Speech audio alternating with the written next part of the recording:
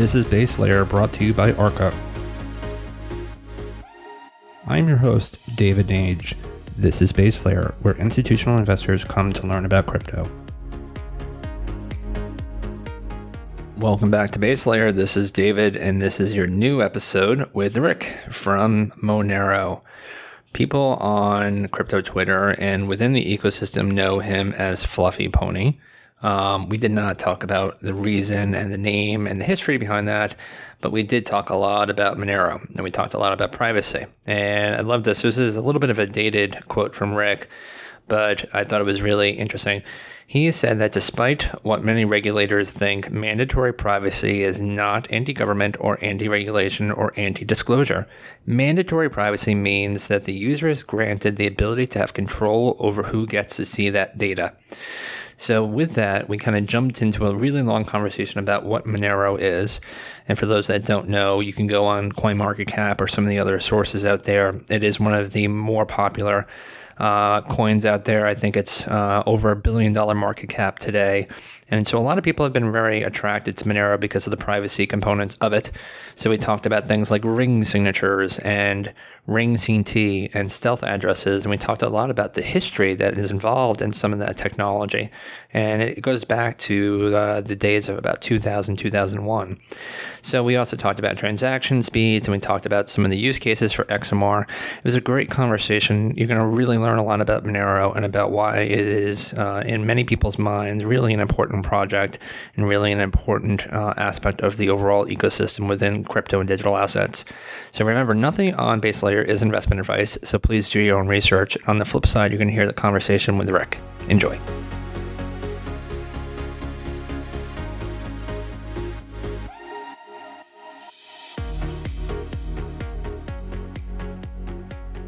This is David, and this is your new episode of Base Layer. I have Rick from Monero, the lead maintainer. Rick is known to many people in the industry, but this is going outside of the industry, so this is going to be a great conversation. Monero is something that is really interesting. We're going to talk a lot about privacy. And so Monero is one of the top coins out there with, I believe, over $1 billion market cap. And a lot of people have been paying attention to it, especially, I think this is really a great time to talk and have this conversation, Rick. Over 100 million client user data was just hacked from a big bank here in the States. And I think, talking about privacy and people's data is going to be really important. So, Rick, if you could, what we like to do from the top of the show is just getting to know you a little bit more from your personal background in the space. Kind of what got you into it. We don't need to know the kind of proverbial when Bitcoin moment, but what I like to focus in on is kind of what about the technology got you inspired and said, this is where I'm going to spend hopefully the rest of my life building and supporting and, kind of really just kind of getting people to know about it. So what about it kind of got you into it, and kind of just give us a little bit of a background about yourself? Cool. Well, first off, thanks for having me. I got involved with Bitcoin in early 2011. I had started an import-export business with my wife that eventually got to a point where I was non-operational and had a bunch of time to apply to different things. And I was sort of peripherally aware of Bitcoin, but like any emerging technology, I sort of thought, well, it's interesting, but I don't know if it's going to be anything. And I remember reading early 2011 about this ex-Google engineer who had written a Bitcoin library. And I was like, well, if a Google engineer finds it interesting, then, there's possibly something there. And that was sort of the trigger point that made me dig into it a bit. And it made me sort of really want to investigate the technology and try and figure out what there was to it. So it started off with mining, which I think a lot of people do because they sort of viewed it as free money, which it isn't, of course. But in my naivety, I thought, well, let's take a look at that. And at the same time, I also sort of I remain unconvinced that Bitcoin's consensus mechanism was robust. And so I also spent a lot of time trying to break the consensus mechanism. I was particularly interested in Sybil attacks and ways to thwart the consensus mechanism. What those two things gave me was a thing of just how cutthroat the mining industry would eventually become, which of course is a good thing, because Bitcoin mining and cryptocurrency mining in general is designed to appeal to our basest greed. The idea that we can that capitalism works, and that you can sort of pitch up with your GPU or whatever hardware you have and start churning out money. And so those were very interesting aspects of the technology that in my sort of infancy and earliest exposure to the technology really interested me. Yeah, the thing about this space for people that are learning about it is that there's a trigger point. There's something that says, "Wow, I'm in. I'm just that's it. This is what I'm going to be doing. This is where I'm going to go." And for me, it was kind of the differentials between decentralized distributed systems from a security standpoint, and then also versus centralized systems. And as I said again, with the bank here that just had 100 million user files hacked. I think we're seeing that play out. We see it play out so much over and over again. But I want to talk about data and privacy, because this is really important for Monero. But before we do that, so people can get a very brief 1 to 2 minute primer on what Monero is, if you could just give us that. Sure. So Monero is a privacy-focused cryptocurrency. It's not based on Bitcoin's code, so that already gives it sort of a bit of a unique flavor, that it's its own code base. At the same time, it does share a lot of conceptual similarities with Bitcoin. It has transaction inputs and outputs. It's proof of work, so you mine it. There's a lot of similarities from that perspective. But not sharing code with Bitcoin means that that there's a lot that can be done differently. Not for the sake of doing something differently, but with a particular goal in mind, which in this case is enhanced user privacy. So with Bitcoin, all transactions are private by default. That does not mean that you can't have transactions that are not private. It just means that you have to actively opt out of the privacy if you want to. And there certainly are. I mean, there are people that have a need to opt out of the privacy that Monero provides. But by and large, the system continues to add privacy to everyone's transactions, instead of the opposite, where if you have a system that is not private by default, then it continues to detract and destroy privacy as people move into the traceable public system. Right. So this private by default thing is very important as respects to Monero. Yeah, I think that we'll get into this, later, that, there's this notion that Bitcoin is anonymous, which is false. Obviously, it's pseudonymous.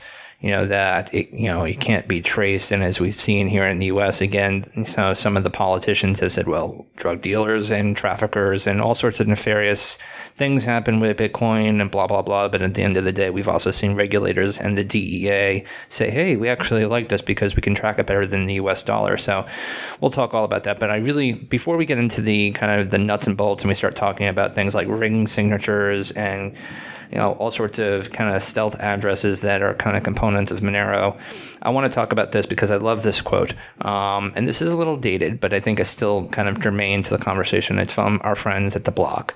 So it says, you said that despite what many regulators think, mandatory privacy is not anti-government or anti-regulation or anti-disclosure. Mandatory privacy simply means that the user is granted the ability to have control over who gets to see the data. But I love that. When, in your opinion, from what we're talking about, Do you think that we forgot this? When did that become, I know you had a funny kind of, analogy with bathroom doors. When do you think we forgot about this? And, with the age of Google and all the apps that we get for free, air quotes, as I've said millions of times on the show, when it's free, we're effectively the product, and they're mining everything. They know where we are. They know where we're traveling. They know what we're buying. How hard do you think it's really going to be to crack that, in terms of freeing ourselves from the shackles of free? So, first question is kind of, when do you think we forgot what privacy really meant in this day and age? And then how do we break away from the shackles of this kind of free service that mines all of our data? Yeah, I think if you read like George Orwell's seminal novel 1984, then he paints this like really bleak picture of a future where a government has eyes and ears in our house, and it's very easy to read that and go like, oh man, that is a terrible world that I don't want to live in. And yet somehow, I don't actually understand why we've ended up doing this, but somehow we have begun to value convenience so much that we have created George Orwell's 1984, not by government sticking eyes and ears in our house, but by us putting eyes and ears in our house and calling them Alexa and Hey Google, and being completely fine with those listening devices being in our house because, hey, it's at least not the government that's got access to it. It's, big tech, and they surely won't like do anything to hurt us or to harm us.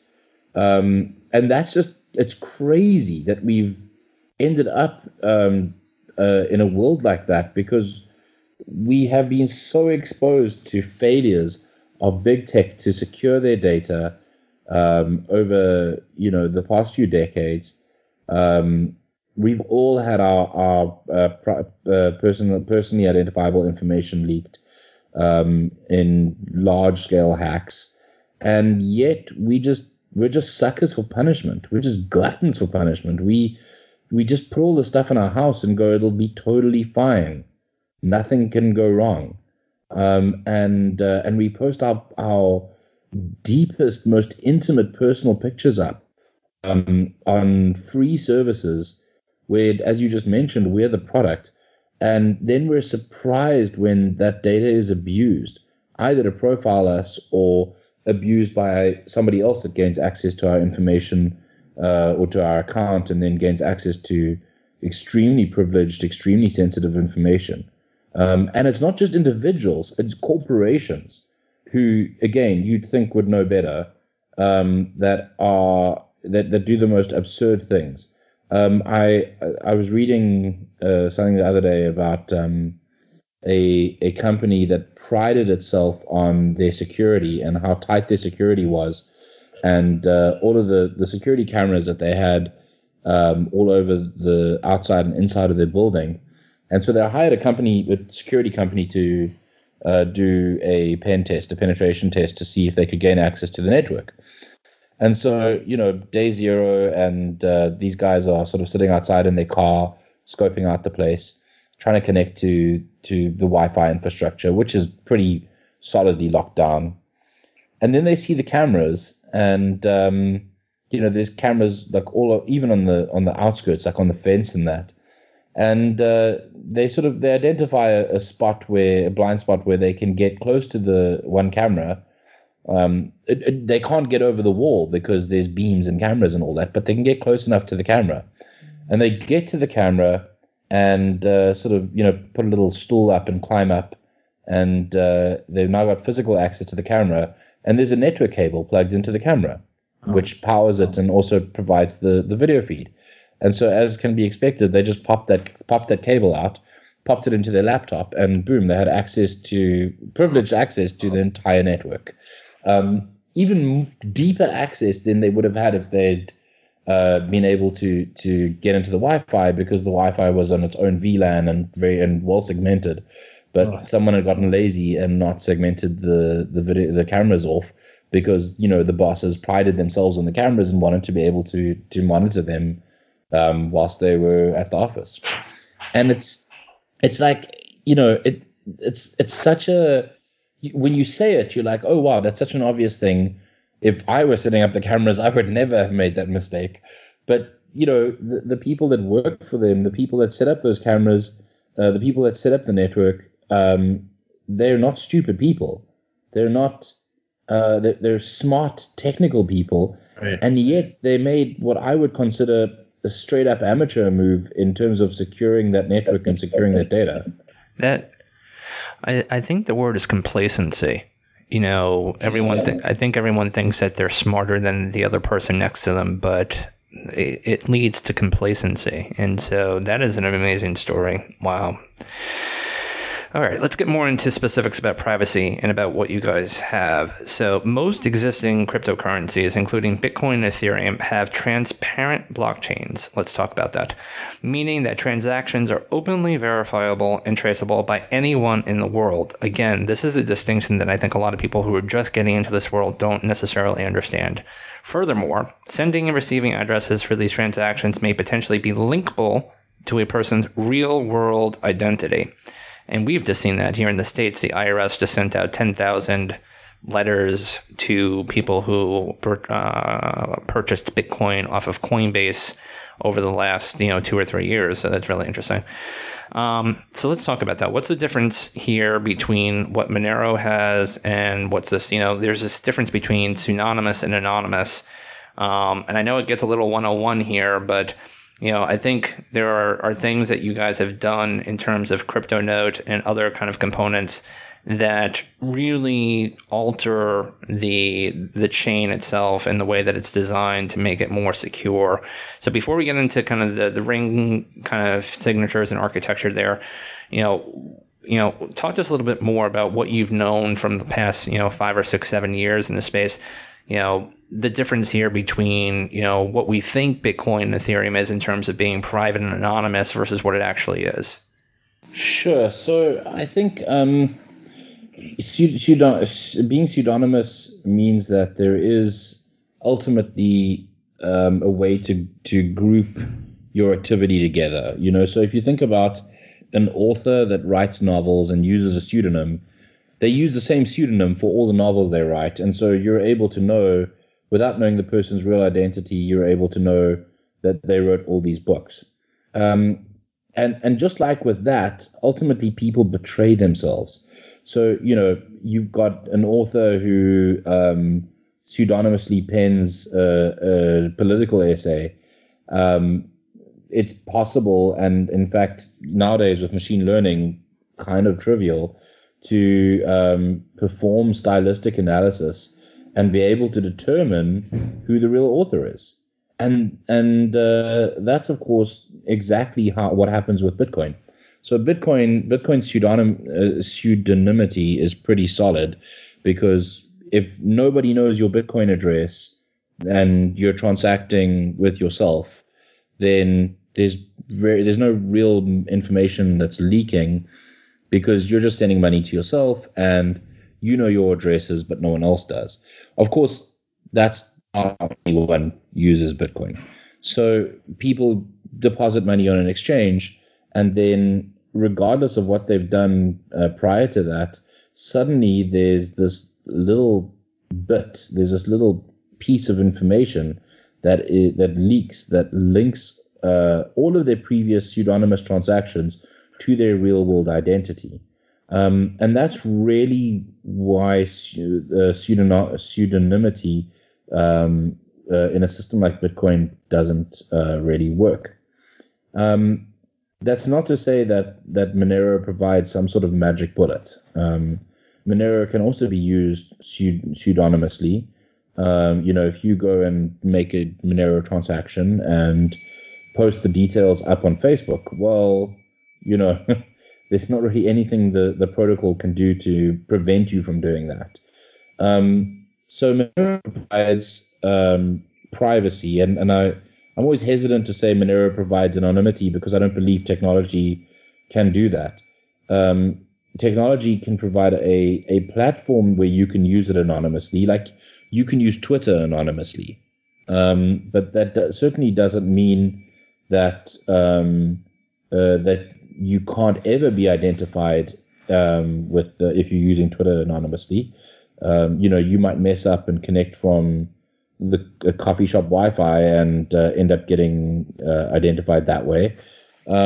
So anonymity requires, in my mind at any rate, anonymity requires operational security. It requires a great deal of effort to take a system that gives you pseudonymous use, and then also make sure that you are absolutely under every circumstance not leaking information that could lead to you being identified. So Monero is really focused on, instead of being focused on providing tools for anonymity, it's focused on just providing the tools to enhance your transactional privacy. Right. So let's talk. So from your FAQ, which is great. This is really interesting when you think about it. So Monero uses 3 different privacy technologies: ring signatures, ring confidential transactions, ring CT, and stealth addresses. I want you to address each one of those, but these effectively hide the sender, amount, and receiver in the transaction, respectively. So I'm curious how that happens. But this is where it's interesting. So ring signatures were invented by Ron Rivest, Adi Shamir, and Yael Talman, and introduced in 2001, I believe, give around that time point. So, up until now, have we seen them used commercially? And I'm curious, again, break down the signatures, the ring confidential transactions, and the stealth address is comparable to things that we already know about, like proof of work from, a Bitcoin standpoint or an Ethereum standpoint before they moved to proof of stake. What kind of, if you could, speaking to someone who obviously is not a technocrat or someone who has not spent 30 years, 20 years into the space, how would you define those, and how would you kind of isolate them? And then, I really think it's super interesting. This is a narrative that I've had ongoing with the show, is that a lot of the underpinning technology of Bitcoin, Ethereum, all the other ones out there, a lot of that, has been built and has been kind of amalgamated after 30 years of cryptographically, kind of focused technology efforts. And we're seeing, obviously, with this, that in around 2001, this was kind of brought to the world. So would love your opinion, kind of to break down those 3 different components and kind of talk about, any kind of other commercial use of that technology that you know about.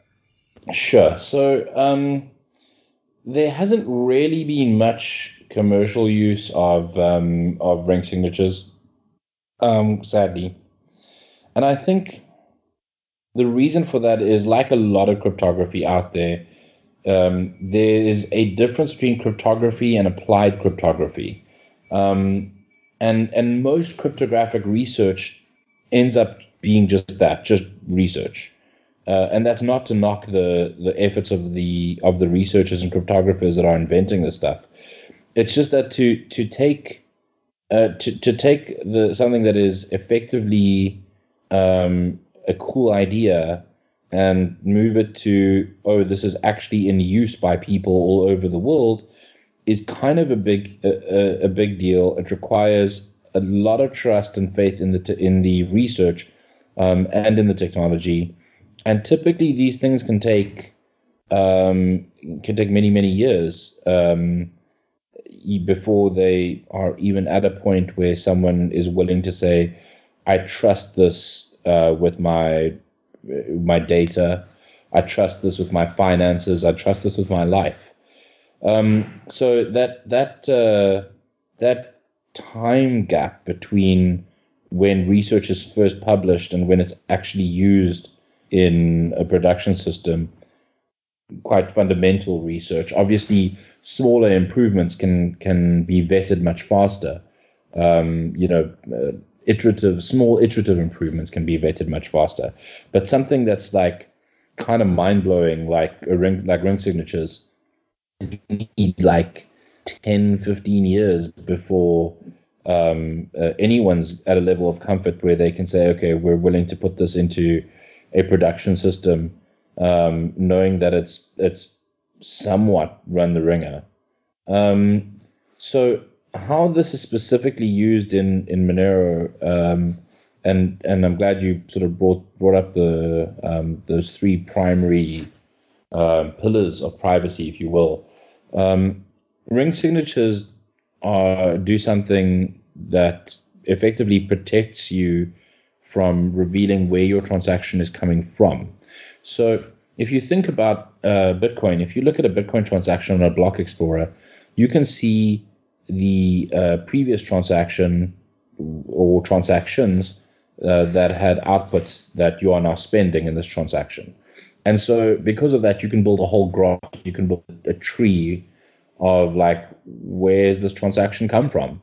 You know, where if I go 3 steps back or 10 steps back or 100 steps back, I can see all of the branches, all of the tendrils in this graph to evaluate where this transaction has been and what it's touched. Now, with Monero, the way that the ring signatures are used is instead of going and having this obvious linkage between a previous transaction and your transaction, you instead create a ring signature. So effectively, you take a look at the blockchain as a whole, and you go and pick a bunch of old transactions, some old, some new, some in between, some very recent.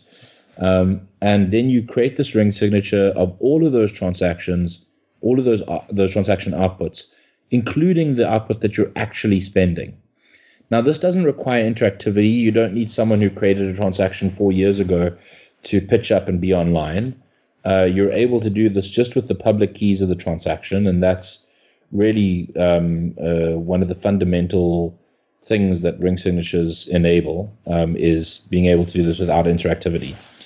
And you go and create this transaction, and then if anyone goes and looks at it on the Block Explorer, they go, well, this transaction came from one of a number of old and new transactions, and I can't tell which one is the real output that's been spent. I can't tell who is the real signer.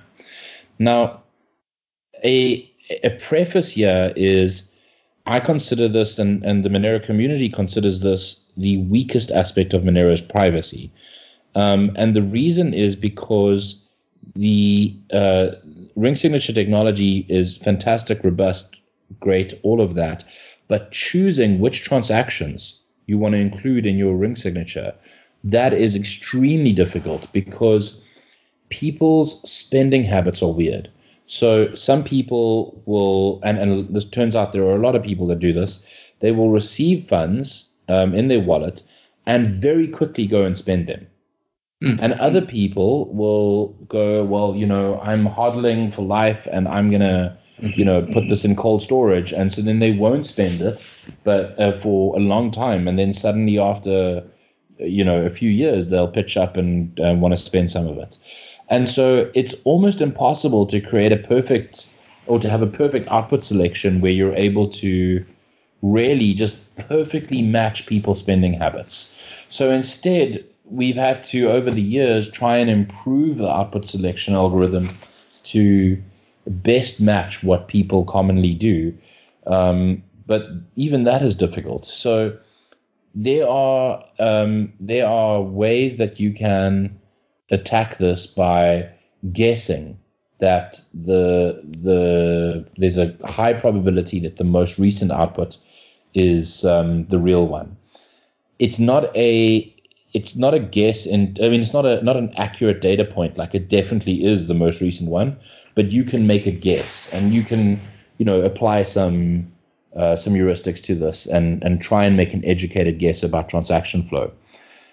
That said, because it is whether the real signer of the transaction is the most recent output or not is unknowable, at least from a sort of public blockchain explorer perspective. All that you can really do is guess. So whilst this does and we sort of openly admit that this is what we consider to be the weakest part of Monero's privacy, it still is extremely strong privacy, relatively speaking, and it also does provide you with something where you effectively are able to have someone might suspect that you were responsible for that transaction, but they can't prove that you were responsible for that transaction. So you have plausible deniability. And I think that plausible deniability in this case is strong enough privacy for most people. So that's ring signatures. It hides where the transaction's coming from. Two other aspects. The one is stealth addresses. That hides where transactions are going to. So in Bitcoin, if you go on a blockchain explorer, you look at a transaction, same for Ethereum, you can see the address that a transaction is going to. Now with Monero, you can't. You see basically like a 64-character hexadecimal string, which represents the destination that it's going to. But even if within a single transaction there were multiple outputs going to the same person, to the same address, that destination, that hexadecimal 64 hexadecimal characters would be different for each of those outputs. So that's really powerful. I mean, it's basically like encrypting your address, and no one's able to decrypt that. Then the third pillar is RingCT, which is Ring Confidential Transactions. So this is based on Greg Maxwell's confidential transactions, and it is basically modified to work with Monero's ring signatures, and with some additions and some changes and improvements, or what we think are improvements. And the idea is that instead of there being an amount that you can see that's being transacted, that we use something called cryptographic commitments, and this hides the actual amount. And so this is very powerful because, again, it's like encrypting the amount that's being transacted. And you can imagine for an obvious privacy need is I don't want anyone to know how much money I have in my wallet. If I go to an ATM, I don't want people to know that I just withdrew $1,000 because they might then go and beat me over the head with a mallet until I give them the $1,000. Right. And so it's the same with this privacy aspect of Monero. If you go and withdraw money from an exchange, no one that's looking at the block explorer can figure out that you withdrew or how much you withdrew. You might have withdrawn the equivalent of 10 cents. You might have withdrawn $10 million. No one can tell. Yeah, I think we've had the conversation on the show about Pedersen commitments. And so, kind of this notion that you have the number 240 and then you have two variables. So they're supposed to be multiplied, but you don't know what those two variables are per se, but you know what the amount is at the end of the day. And then you kind of inverse that. So there's always this kind of component to the commitment side, from my understanding, that there's obviously, as you alluded to, there's some sort of a transaction, but the elements inside the transaction are kind of hidden and kind of kept secret. So that's kind of interesting. And it's something that I don't think a lot of people really appreciate at this point in time. But I think as I said at the top of the show, I think we're getting to a point in society where we're starting to care more about privacy, with GDPR and some other efforts with obviously the issues with Facebook and Cambridge Analytica. I think people are starting to have that kind of woke period, to use the terminology that the crazy kids on Twitter use, the woke period. But, I think, we're still, a ways away, but I think we are starting to see reasons why people are looking at that. But let's talk about scalability. A favorite kind of component and topic on my show is, kind of scaling. So Bitcoin has, with three transactions per second. There are attempts at layer 2 with Lightning and state channels and hash time locks and things that are, hopefully going to speed up transactions. And so can you talk to us a little bit about, in terms of the comparison, with, Monero's TPS, and, do you really think, is it a fair kind of benchmark to use Visa these days in terms of what their centralized services can do in terms of transactions per second? Yeah, sure. So, good questions. I think that transactions per second is a silly metric to use because for a number of reasons. The first is using a blockchain is horribly inefficient, and for a lot of people, unless they have a specific need for it, it's largely pointless. So I sort of reject the idea that every transaction in the world, like, when I go and buy my cup of coffee, that it needs to be on some blockchain somewhere. I mean, that just seems like a crazy way of doing things. Especially because there's no analog for that. I mean, like right now, if I go to Starbucks and buy a cup of coffee, then Starbucks, like, they sort of collate a whole bunch of credit card transactions, and they only bank those credit card transactions, say, once a day. Sometimes, if it's for smaller merchants, they might only bank transactions like once a month.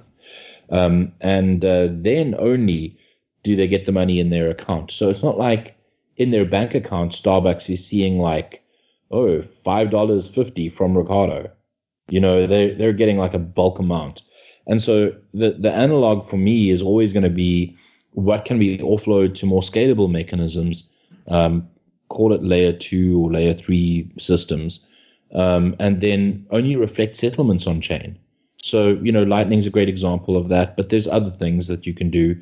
There's side chains and all sorts of other mechanisms that can be used to offload a subset of transactions that then settle back. In terms of what Monero is capable on chain, so Monero is kind of a double-edged sword, because on the one hand, privacy comes at a cost, and that cost is that transactions are physically larger than Bitcoin transactions. So that means that Monero has a higher cost attached to it, a higher bandwidth cost attached to it. Ultimately, for the same number of transactions that Bitcoin does, it would have a higher storage cost attached to it. And then the other edge of the sword is that Monero has a dynamic block size. So where Bitcoin has a fixed block size, Monero is able to grow dynamically on demand. There's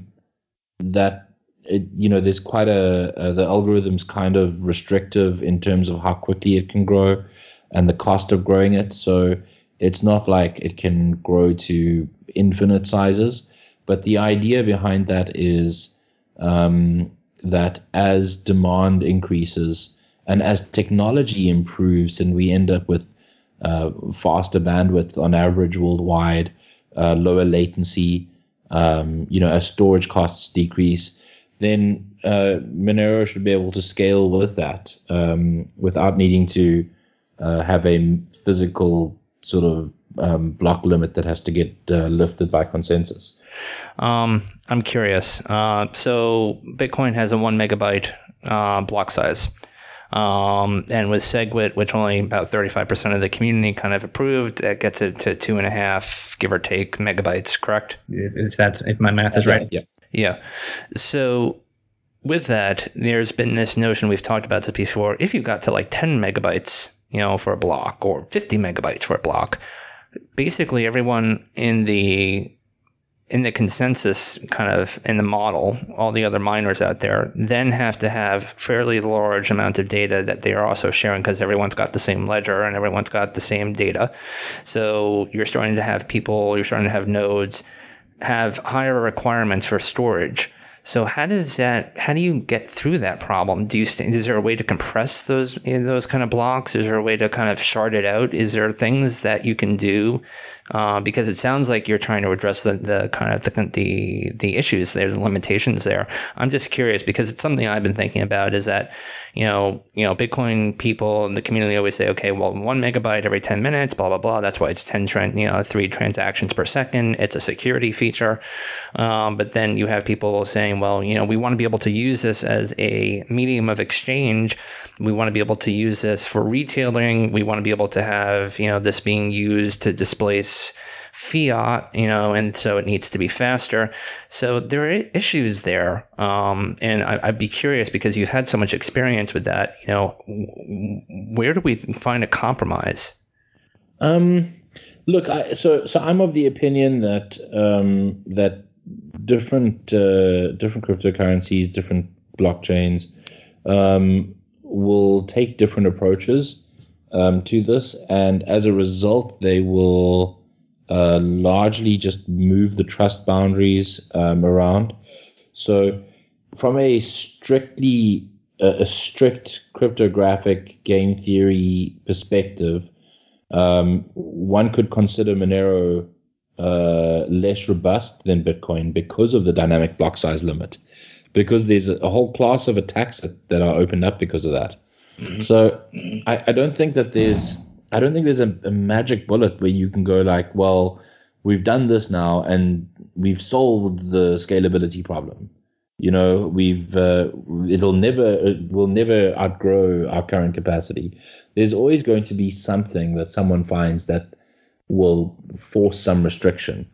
I think the most important thing is that blockchain. I mean, storing a transaction on a blockchain is meant to be indefinite. It's meant to live on hundreds, thousands, tens of thousands of computers around the world indefinitely.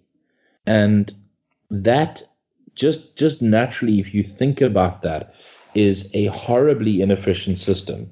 So it's not designed to displace fiat. It's not designed to take on the world's transactions.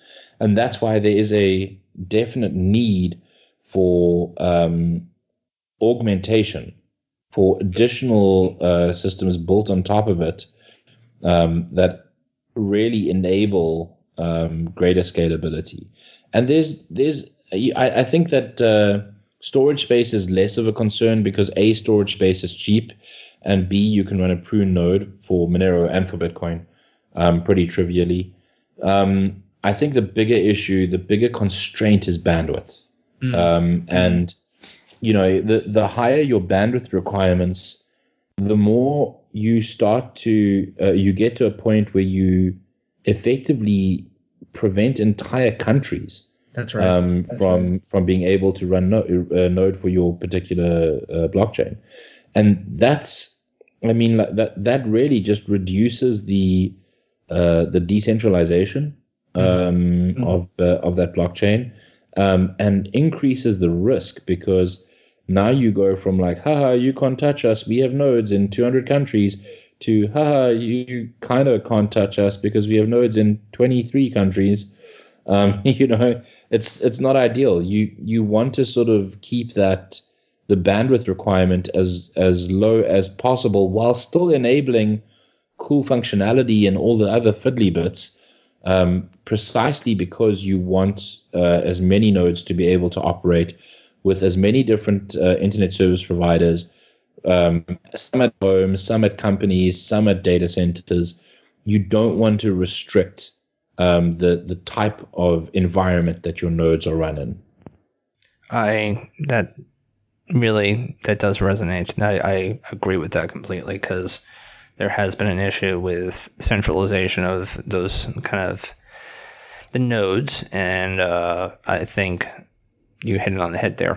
So just very quickly, because when people listen to this, they may Google Monero, and if you look at some of the news, I know anything, any new technology, and anyone who says that technology is infallible is someone who has not obviously worked with technology. Things happen all the time. I think there was a great, kind of thing that happened. You guys identified a vulnerability and you paid a bounty. If you're at liberty, just to kind of briefly kind of highlight on that, because I imagine people may search out Monero, they might want to learn more, and as I said, that might be some of the first things that they see, and so just to kind of hit them off on the head before they kind of look at that for themselves. Sure. So it's actually kind of funny, because what happened there was we have a bug bounty program through HackerOne where people can report vulnerabilities. They get evaluated and triaged, and then ultimately, if it's an actual vulnerability, it gets patched. If the person gets a bug bounty, and the reporter gets a bug bounty, and then as soon as we're at a level of comfort that the network has largely been patched, then there's a disclosure process that we just kick in. So, every few months, there's like normally a few things that have been disclosed, that have been patched. We're at a point where we can, they've been disclosed in like via HackerOne, but then they haven't been disclosed publicly. But they've been patched. We're comfortable that the network's upgraded, and so we go and disclose them publicly.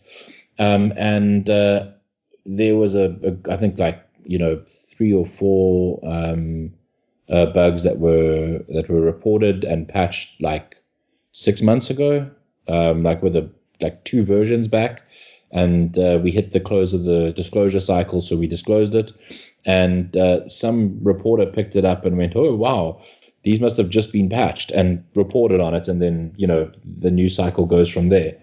And this is not uncommon. VLC just had an issue where there was a bug reported, an exploit reported in VLC, which was like patched like 6 versions ago, and they couldn't even reproduce their exploit, and yet it became news, and everyone was told to uninstall VLC. So it's reporting on InfoSec issues is still pretty sketchy. Reporters tend to publish based on their assertion and reading of something instead of actually going and figuring out what's going on, sadly. So that's not to say Monero is bug-free. We have the vulnerability response program for a reason. Mm-hmm. It's impossible to write bug-free code. Monero will continue to have bugs. It will probably continue to have many bugs. But those bugs will be identified through the help of both internally and then, as an open source project, and also externally through researchers that pitch up and go, "Oh, cool, I can earn a bug bounty. I'm going to go and see if I can find a vulnerability." And this process makes the software more robust and a lot stronger. And it's the same thing that happens with your operating system. If you go and read the number of bugs that are patched when Apple or Microsoft release an update, it is like, it's pages and pages of things that have been patched, some of which are like quite devastating exploits. But they get identified, they get patched, everyone upgrades, and everyone's safer because of it. And that's really, I think, a culture that we need to encourage, a culture of identifying these issues, fixing them, and moving on, and not shaming a piece of open source software for patching its bugs. Amen. I love it. Before we get to a little bit more about you, just curious, you guys list places where holders of XMR can actually go and use it. What are the efforts, there? Are you starting to see some more mainstream, air quotes, mainstream adoption? We just saw, Flexa, and we saw Lolly just work with a big supermarket chain here, Safeway. We're starting to see some other use cases. Are you starting to see more retailers and more, as I said, mainstream places where people can start using XMR? I think that there's definitely starting to be some interest, and I'm kind of grateful for the efforts of companies like Apple to just highlight the need for privacy. They've started to take quite a strong pro-privacy stance, almost as a feature, as like a unique identifying feature of their devices. And I think as that continues, we're going to see a lot more interest in privacy enhancing technologies from organizations, and we're going to start to see more and more pickup. There's the obvious ones are like VPNs and services like that, where a lot of them do already allow for Monero purchases and so on. But yeah, definitely in future, I'd like to see more goods and services. And we've seen quite a good pickup amongst the music industry. So there's something called Project Coral Reef, which was a project to go and that still exists, but its main job was to go and sort of educate people in various industries about Monero and about why privacy is important. And there were a bunch of musicians. Everyone from like Slayer and Ghost through to Mariah Carey and the Backstreet Boys that accept Monero on their online merch stores. And if you go to, I think it's projectcoralreef.com, there's a bunch of merchants there, largely musicians, who accept Monero and are excited about it. So, One other quick question. So you guys, if you go to getmonero.org/design goals, design/goals, you guys talk about your kind of roadmap and what's coming up late in the next few months, the next year or so. Is there anything on there that you wanted to highlight? Do you think that's really going to be something that a lot of people should be paying attention to? I think, like those design goals they're a moving target. Every day there's a there's a new thing that someone's doing that's cool. There's a lot of really cool stuff that's being done within the Monero Research Lab. A lot of really interesting research that would improve Monero's privacy or scalability or whatever. And I think really that's Monero's like a puppy that just doesn't rest. It's got so much energy, and that's really the best place to be in, because no one in the Monero community believes that Monero has achieved its goals. There's just more work to be done, and that's I think it's a very mature and pragmatic approach to take, because the reality is that privacy is not a state that you achieve. You don't go like, well, okay, cool, we've achieved privacy with this technology, we can all part ways now and, never update the software.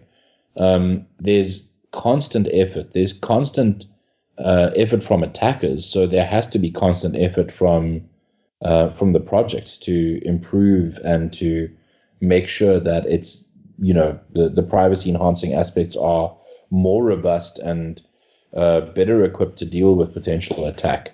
So it really is just a moving target and a constant drumbeat of changes and improvements that I think will eventually lead to a project that is even more useful than Monero is right now. Great. Well, that was a very good overview of things that are happening in Monero. Now let's get to know you a little bit better. So if anyone who's listened to the show, they know that I like to delve into two aspects. Hopefully you get time to actually read and not just crypto-related reading and not just crypto Twitter. By the way, anyone who wants to know, Rick is very well kind of sought after. And on occasion, I've seen him posting with his acronym Fluffy Pony, so definitely check him out there.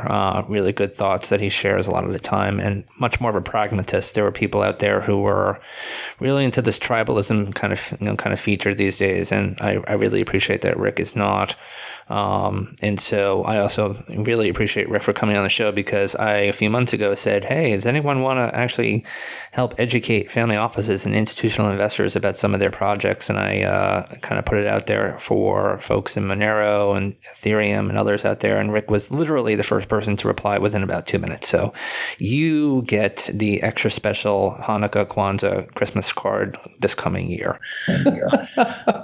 So there you go. So the two things that we like to focus on reading. So anything that you've read recently, it could be crypto, non-crypto related, it could be sci-fi, whatever that you've read that was like, wow, this is amazing.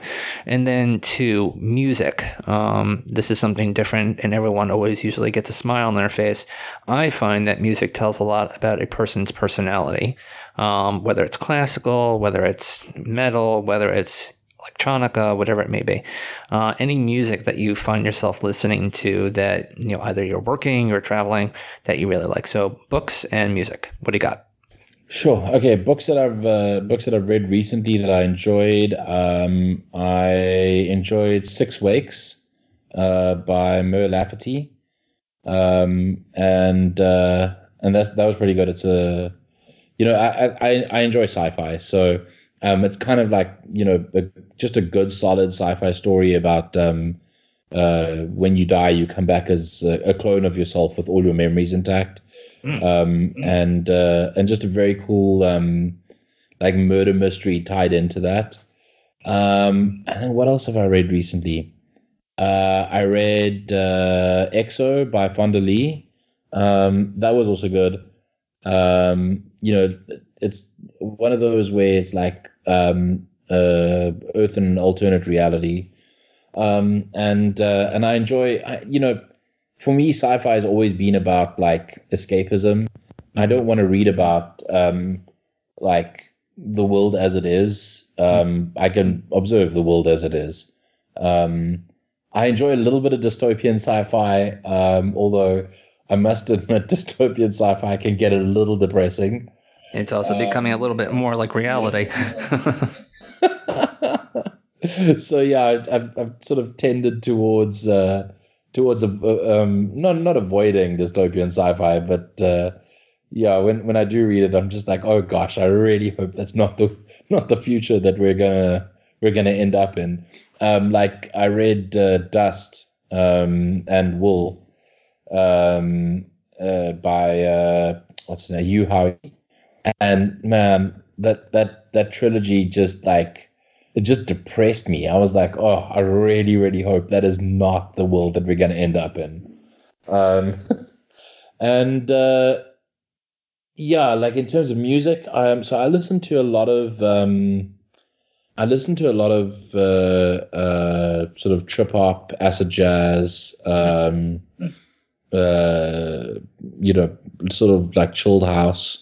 Chilled house is probably the main thing I listen to when I'm working, just to have sort of background music on.